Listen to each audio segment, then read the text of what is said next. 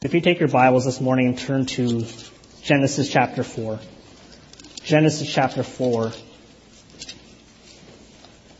I'd like to preach a message this morning titled, Sincerity Doesn't Save. Sincerity Doesn't Save. Have you guys heard of the slogan before, have it your way? You recognize that, have it your way? It's a Burger King slogan that they coined back in 1974. And the reason for the slogan was in response to that McDonald's chain and, that assembly line style fast food service. You get what you get.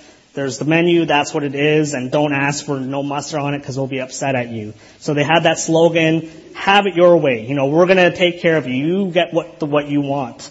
And they had that slogan for 40 years, and then they changed it to be your way, which is the same idea, be your way. And they were trying to remind people, they can and should live how they want anytime. And isn't that such a part of our philosophy, of the philosophy of our society today? Have it your way. I want it my way. I want it to be convenient. I want it to be catered to me. But in reality, we can't always have it our way. It doesn't work that way in life. As people, as adults, we should have common courtesy to others, but how often do we see adults having tantrums? You see videos of it, adults in stores disrespecting employees or young workers because they didn't have it their way. We have rules and laws that we need to abide by. There needs to be order. What happens when we're not in order anymore, when we're not abiding by these rules and these laws, and we're trying to have it our way? We see chaos. We see things like traffic accidents when someone tries to do it their way and not follow the rules. There's a right and there's a wrong way to do things most times. My son Simon, he loves to help. I think most little kids, they grow up loving to help and they want to help out. And in all sincerity, he loves to help.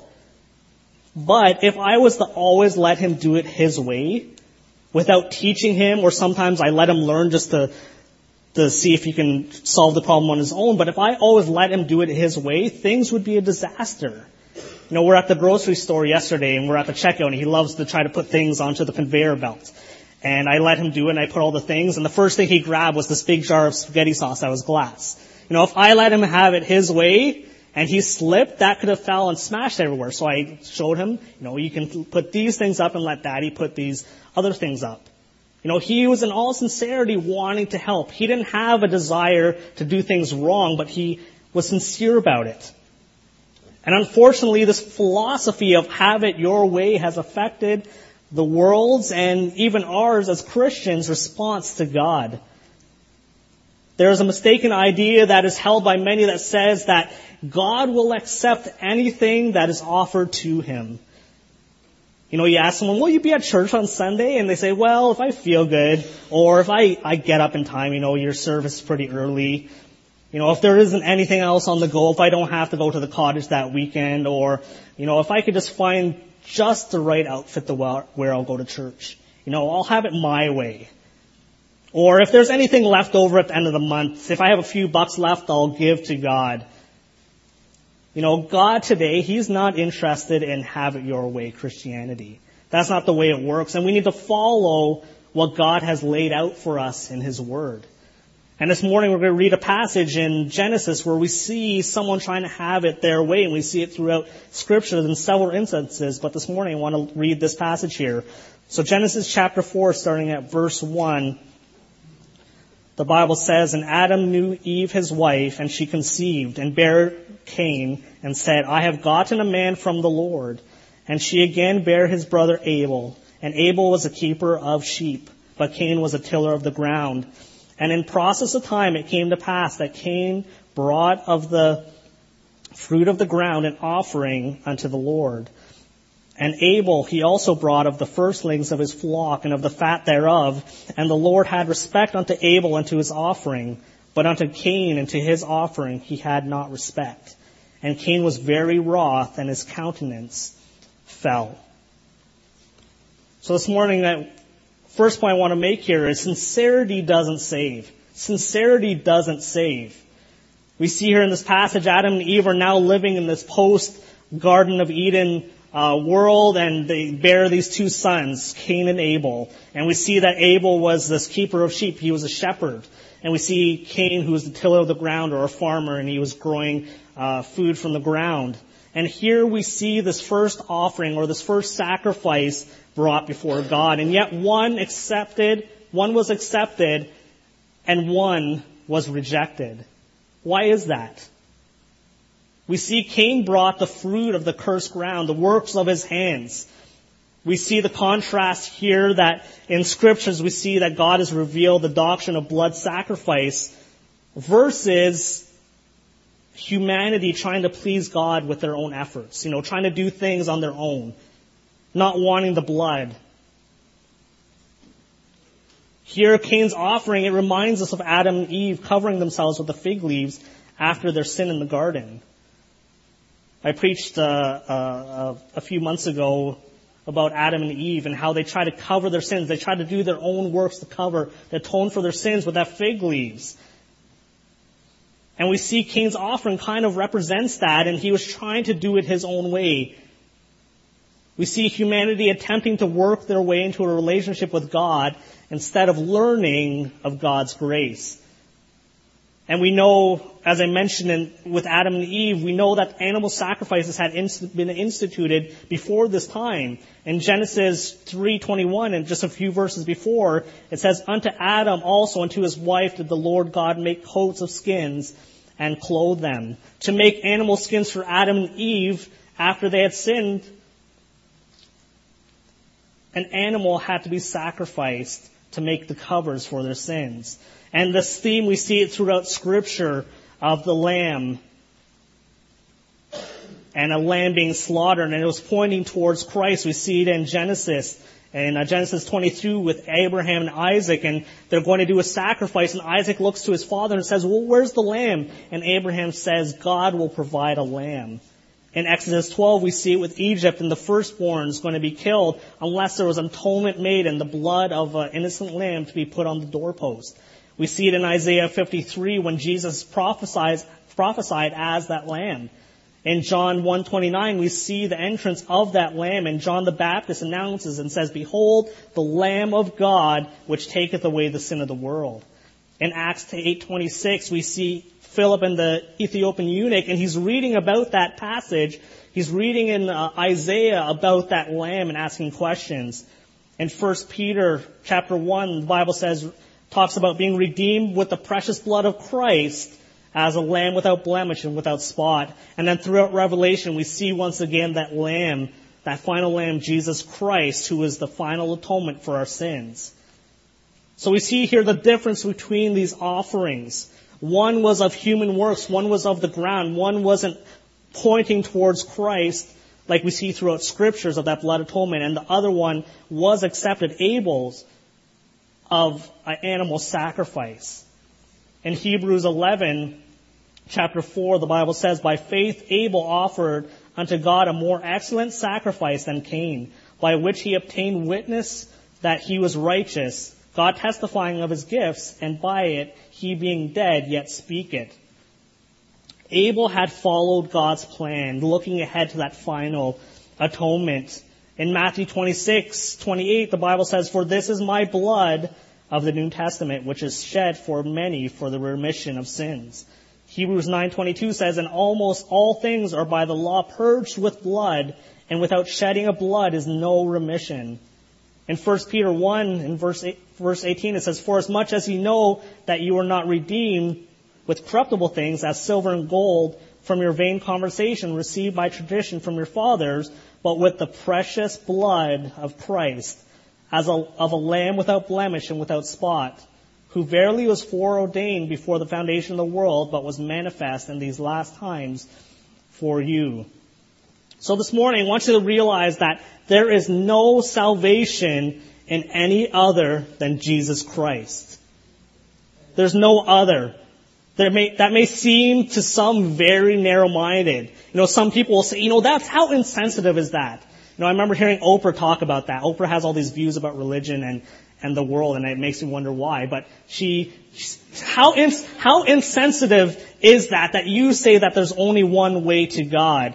But the Bible says that. Jesus saith in John 14:6, I am the way, the truth, and the life. No man cometh unto the Father but by me.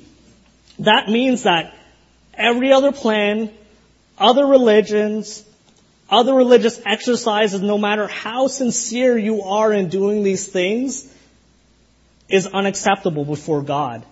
He doesn't care how sincere you are in doing them. It's unacceptable. I heard this week. I can't remember what I was reading, but someone was saying, just because Jesus made maybe a more direct path, and he's talking about a map and trying to get to the destination, he said, yeah, maybe he made a more direct path to God, but that's not saying there's not more than one way to get around to God. And he was talking about how narrow-minded Christianity was. Or you hear people say, well, I believe, and you can go on and on about what they believe. Well, I believe if you've lived a good life. Well, I believe if my good outweighs my bad. Well, I believe if you don't murder, steal, and commit adultery. And it goes on and on and on. Well, if I say the rosary enough. If I go to confession. Well, I was baptized when I was a baby. Or my parents were Christians, so I know I'm going to heaven. Or this one. Well, when I get to the gates, I'm going to talk to God there. Try to work my way, smooth my way into heaven. Proverbs 14:12 says, there is a way that seemeth right unto a man, but the end thereof are the ways of death. It may seem right unto man, but the end thereof is death. You can be sincere, but you can also be sincerely wrong today. Peter and John declared in Acts 4:12, it says, neither is there salvation in any other, for there's none other name under heaven given among men whereby we must be saved.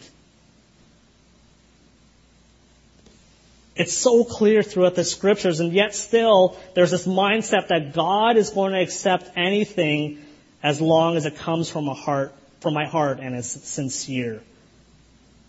Jeremiah 17:9 says, the heart is deceitful above all things and desperately wicked. Who can know? You can follow your heart all you want, but our heart is deceitful above all things and wicked. God will not accept a substitute for salvation. He redeemed us with His blood, like we sang about this morning, we heard about from the choir.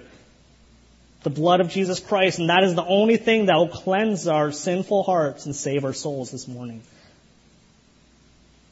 Have it your way, Christianity, it doesn't work. I don't care how sincere you are. People say, well, I don't need a Savior. All paths lead to God. I will get to God on my own. Or I can just do enough to please God. I think I'm a pretty good person.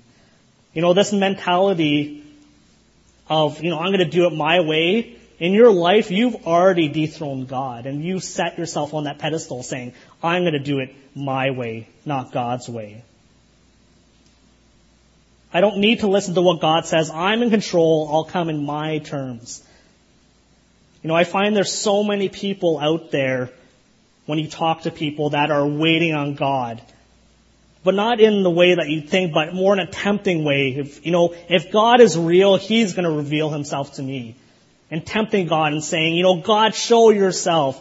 They want that Damascus Road type of manifestation where God's going to appear and show them and say, okay, and reveal Himself to them.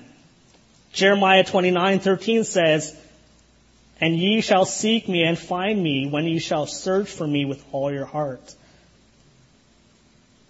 We need to be searching for God. There's many people throughout history that sought out to disprove God. And many of those people in their search for God found Him.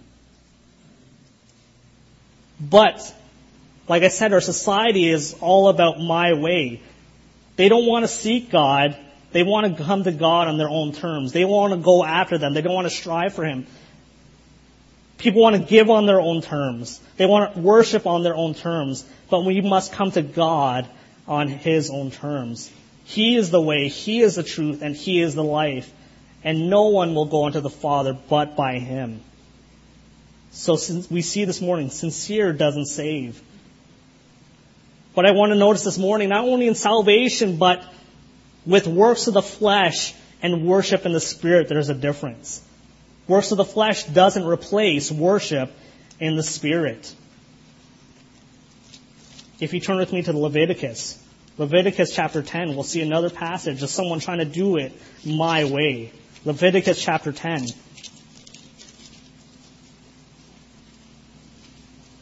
And here we see an account of Nadab and Abihu, the sons of Aaron. And in Leviticus 10, verse 1, the Bible says, "And Nadab and Abihu, the sons of Aaron, took either of them his censer, and put the fire therein, and put incense thereon, and offered strange fire before the Lord, which he commanded them not. And there went out fire from the Lord, and devoured them, and they died before the Lord." So it's amazing in this passage. In the chapter before, we see Israel and the congregation is still expressing their thankfulness and their joy as the glory of the Lord appeared unto them, and they sent down fire and accepted that sacrifice. And right in that next verse, we see Nadab and Abihu do this sin of doing it their own way. The sin of Nadab and Abihu was complicated in so many ways because they sinned in so many ways. They broke the law in so many ways. There were several transgressions. First, they each took their own censer and not the sacred utensil of the sanctuary. They filled their vessels with common fire instead of taking it from the holy fire of the altar, which was always to be used in burning incense. They both offered it together, whereas the incense was only to be offered by one. They presumptuously encroached upon the functions of the high priest. According to the law, the high priest alone burnt incense in the censer. The ordinary priest only burnt it on the golden altar in the holy place. They had that have it your way mentality. I'm going to do it my way. I don't care how God has laid it out in the scriptures, what the law says. I'm going to do it the way I want to do it. And they offered strange fire. And the Bible says that they died before the Lord for their transgressions. And unfortunately, that have it your way makes it into the church today. Many people want to worship the way they want to worship. Many people want to serve the way that they want to. In Romans 8, chapter 8, verse 8, Paul says, "So then they that are in the flesh cannot please God." Jesus said in John 4:24, "God is a spirit, and they that worship must worship him in spirit and in truth." People are worshiping today, but they're doing it in the works of the flesh. Jesus said, just because something is done in my name doesn't make it acceptable. In Matthew 7:22, he says, "Many will say to me in that day, Lord, Lord, we have we not prophesied in thy name? And in thy name have cast out devils, and in thy name done many wonderful works? And then will I profess unto them, I never knew you. Depart from me, ye that work iniquities." Just because something is done in the name of Christ doesn't mean it was done in spirit. It could be done in the flesh, not led by the Spirit of God. True worship, like Christ said in John, is in spirit and in truth. There is nothing wrong with the acts of worship as long as they reflect the true attitude of the heart. In Isaiah 1, we see the people were going through the motions of worship in that chapter, in that passage. They were going through all the motions of worship, but it wasn't coming from a pure spirit or a true attitude. In Isaiah 1:11, it says, "To what purpose is this multitude of their sacrifices unto me, saith the Lord? I am full of the burnt offerings of rams and the fat of fed beasts, and I delight not in the blood of bullocks or of lambs or of he-goats." He was saying, what is all of this? He goes, I see your hearts. It's not sincere. You're just doing eye service before me. We see it with Cain. Cain may have brought the very best that he had, but he did so with entirely the wrong attitude. It would have been comparable to someone who is giving a large sum of money to the church with a grudging attitude. Some suspect that Cain's offering was of the fruit of the land was not the best the land had produced. Because as we read that passage, it's emphasized in Abel's sacrifice that he brought the first fruits of his flock, or the best that he had, he gave to the Lord. Proverbs 21:27 says, "The sacrifice of the wicked is abomination. How much more when he bringeth it with a wicked mind?" 1 John 3:12 says, "Not as Cain, who was of that wicked one, and slew his brother. And wherefore slew he him? Because his own works were evil, and his brother's righteous." Cain's heart, whether he was grudgingly giving it or how he was doing it, was in the wrong way. And we need to look at our lives today and look at our worship. Are we worshiping in the flesh today? Are we here today in church because we're just doing eye service, because we're supposed to be here, or because our parents told us to be here, or this is just what I've always done?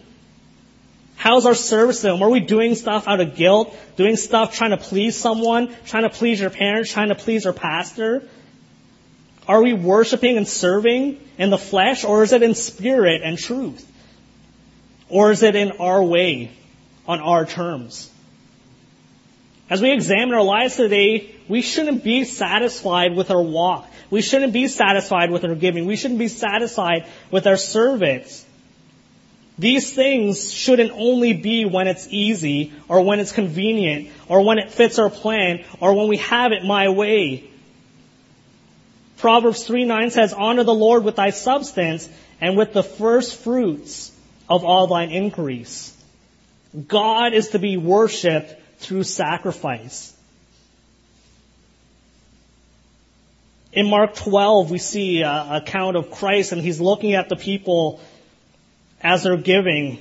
In Mark 12:38 it says, "And He said unto them in His doctrine, Beware of the scribes which love to go in long clothing, and love salutations in the marketplaces, and the chief seats in the synagogues, and the uppermost rooms at feast, which devour widows' houses, and for a pretense make long prayers. These shall receive greater damnation." So he's here talking about these scribes and how they're doing all this eye service. They're doing things just to look good. In verse 41, "And Jesus sat over against the treasury and beheld how the people cast money into the treasury. And many that were rich cast in much. And there came a certain poor widow and threw in 2 mites, which make a farthing. And he called unto him his disciples, and saith unto them, Verily I say unto you, that this poor widow hath cast more in than all they which have cast into the treasury. For all they did cast in of their abundance, but she of her want did cast in all she had, even all her living." So Jesus is watching these people, and they're giving their offerings. And his disciples are standing by, and he's seeing all these rich men, and they're casting in a lot of money. And do we see Jesus? Is he calling his disciples and saying, "Look at this. Look at these men giving all this money. Isn't that great?" No, he knew their heart. He knew the attitude. But when does he call his disciples over? When that widow came in, and that widow cast in 2 mites, which make a farthing. Basically, she threw in pennies. And the Bible says it was all her living. It was all she had. And Jesus said to his disciples, "Look at this. Look at this service. Look at this heart attitude where she's giving from. Where these people have given from abundance, she's given all she's had." She was worshiping through sacrifice. She was giving with her heart. In 1 Kings 17, we see a similar idea where we see Elijah, and he goes to that widow where she's literally preparing to die. She doesn't have anything left. She barely has enough meal to make something for her and her son. And Elijah goes and says, "Bring me some water and make me a cake that I may eat of it." And she obeys, and she does it. She gave all she had. She was at the point of hopelessness. She was at the point of death where she had nothing, and yet she gave all before God. She worshiped through sacrifice. And today in our lives, we cannot worship on our own terms. We cannot worship the way that we want to. We need to worship on how God has laid it out. We need to worship in truth and in spirit. We cannot worship in the flesh. Or should we want to? We shouldn't be here for eye service. We shouldn't be here trying to please someone other than trying to glorify God in our service to Him and our worship to Him. And lastly this morning, I want to look at something else. We looked at our salvation and how sincerity doesn't save. And we looked at our service and our worship to God, but I want to look at something else that I feel is plaguing our churches, and that's lukewarmness. And lukewarmness doesn't replace being on fire for God. It doesn't replace it. In Revelation 3:14, if you'd like to turn there with me, this is where I'm launching off at this point. Revelation chapter 3.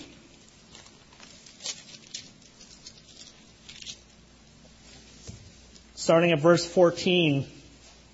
The Bible says, "And unto the angel of the church of the Laodiceans write, These things saith the Amen, the faithful and true witness, the beginning of the creation of God. I know thy works, and thou art neither cold nor hot. I would thou wert cold or hot. So then, man, thou art lukewarm, and neither cold nor hot. I will spew thee out of my mouth." And here in this passage, Jesus Christ is addressing the Laodicean church. And God literally tells us here that He will not tolerate a lukewarm attitude in His church.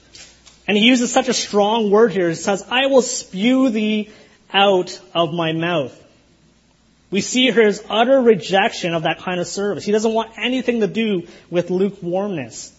He wants us to be either hot or cold. Are you hot today or are you cold today? But He doesn't want to see lukewarm. How many of you get frustrated? Be honest now. How many of you get frustrated driving in the GTA? I think anyone who's driven a car in the GTA gets frustrated driving around. You have lane straddlers, those that are, why are you coming to my lane? You see them, they're looking for something, or they're on their phone straddling the lanes.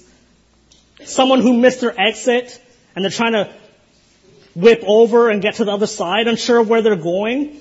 And you know what I always say to a man? I said, they need to eat that. They need to eat that mistake. Just take it. Just take the loss, get off the ramp, and do a U-turn. Don't put my family at risk. Don't inconvenience us because you messed up. You need to eat that mistake. And I'll say that all the time. And now Amanda will say, he needs to eat that. I get frustrated driving around the GTA, and it happens all the time. You see that person driving down the middle. Get in the left or get in the right. You've made a mistake, so get off or keep going. Don't be lukewarm. When God looks at the lives of His children, He says either make it hot or make it cold. If we're hot, then we're serving God with a fervor that is pleasing unto Him. And if we're cold, then God can reach us with His Spirit and set us on fire for Him. But if we're lukewarm, we think we're fine. I don't need anything. I'm good. I'm serving. I'm not cold. I'm not like those people, but I'm fine. But verse 17 of that passage that we just read in Revelation says, "But thou sayest, I am rich and increase with goods and have need of nothing, and knowest not that thou art wretched and miserable and poor and blind and naked." God will not accept lukewarm Christian service. And we need to change our thinking about what is acceptable service to God. Many people are content today. They're content with where they are in their Christian life. They're content with their walk. We see people waiting on God, like I said. We see people questioning God. We see people influenced by the world's philosophies. We see people struggling, Christians struggling and questioning why. Because they're trying to do it their own way. They're being lukewarm. They're not seeking God. Matthew 6:33 says, "Seek ye first the kingdom of God and and he will provide, and I will add all these things unto you. But the problem is, people don't want to seek God. They want to do it their way. They'd rather sit there and struggle than to seek God.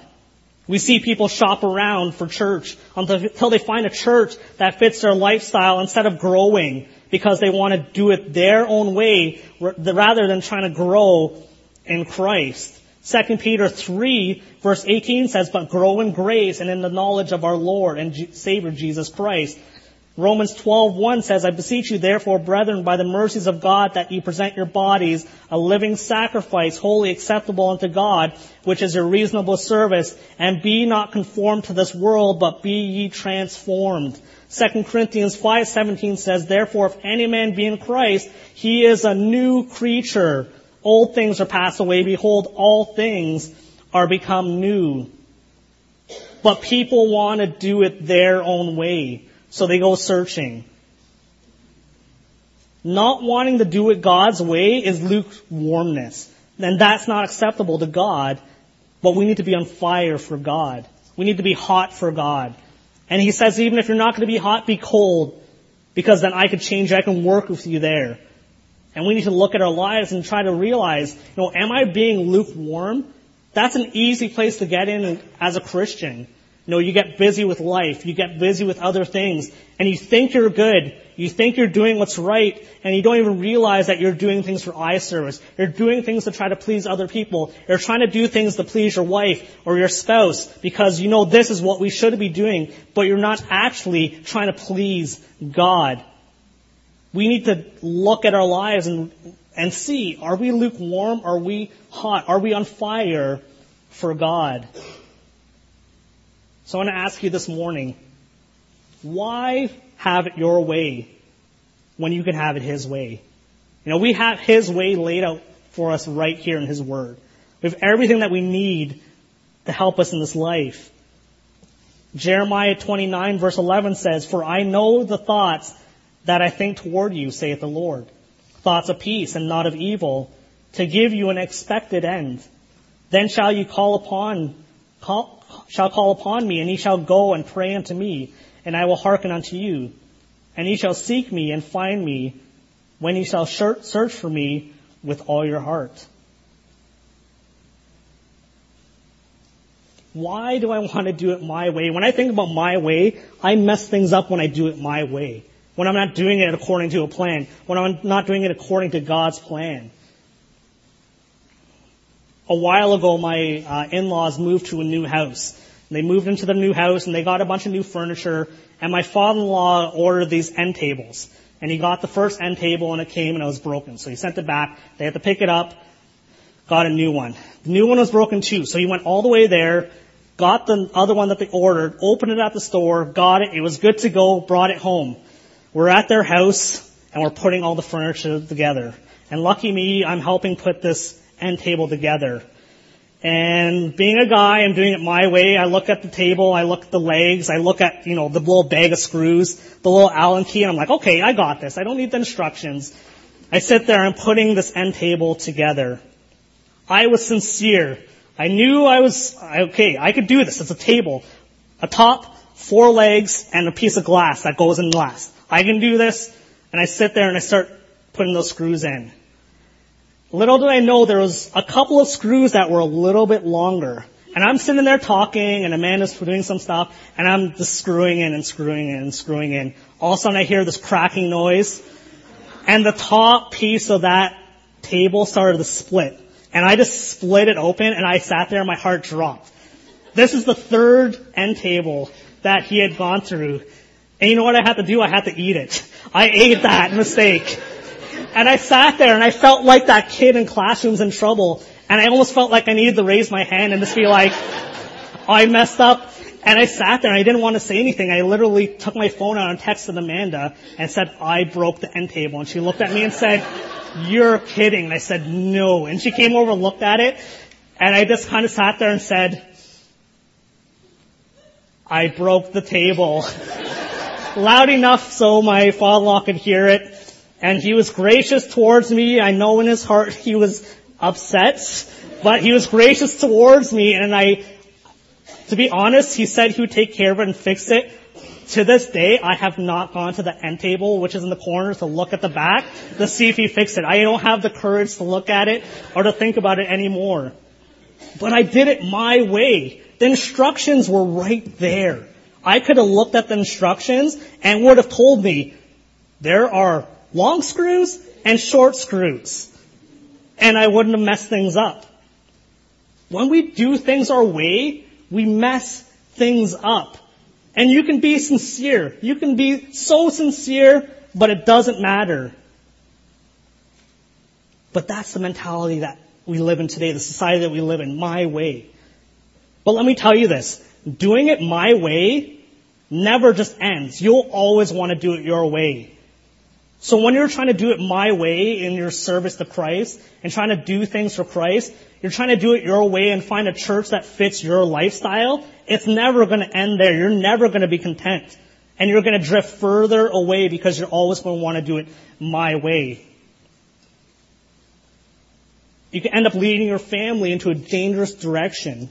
Amanda and I were just talking about this. Friends of ours. And it's sad to hear, it's sad to see the direction they're going in, but they're doing it my way. They're saying, well, that church doesn't work for me, I'm going to go to this church.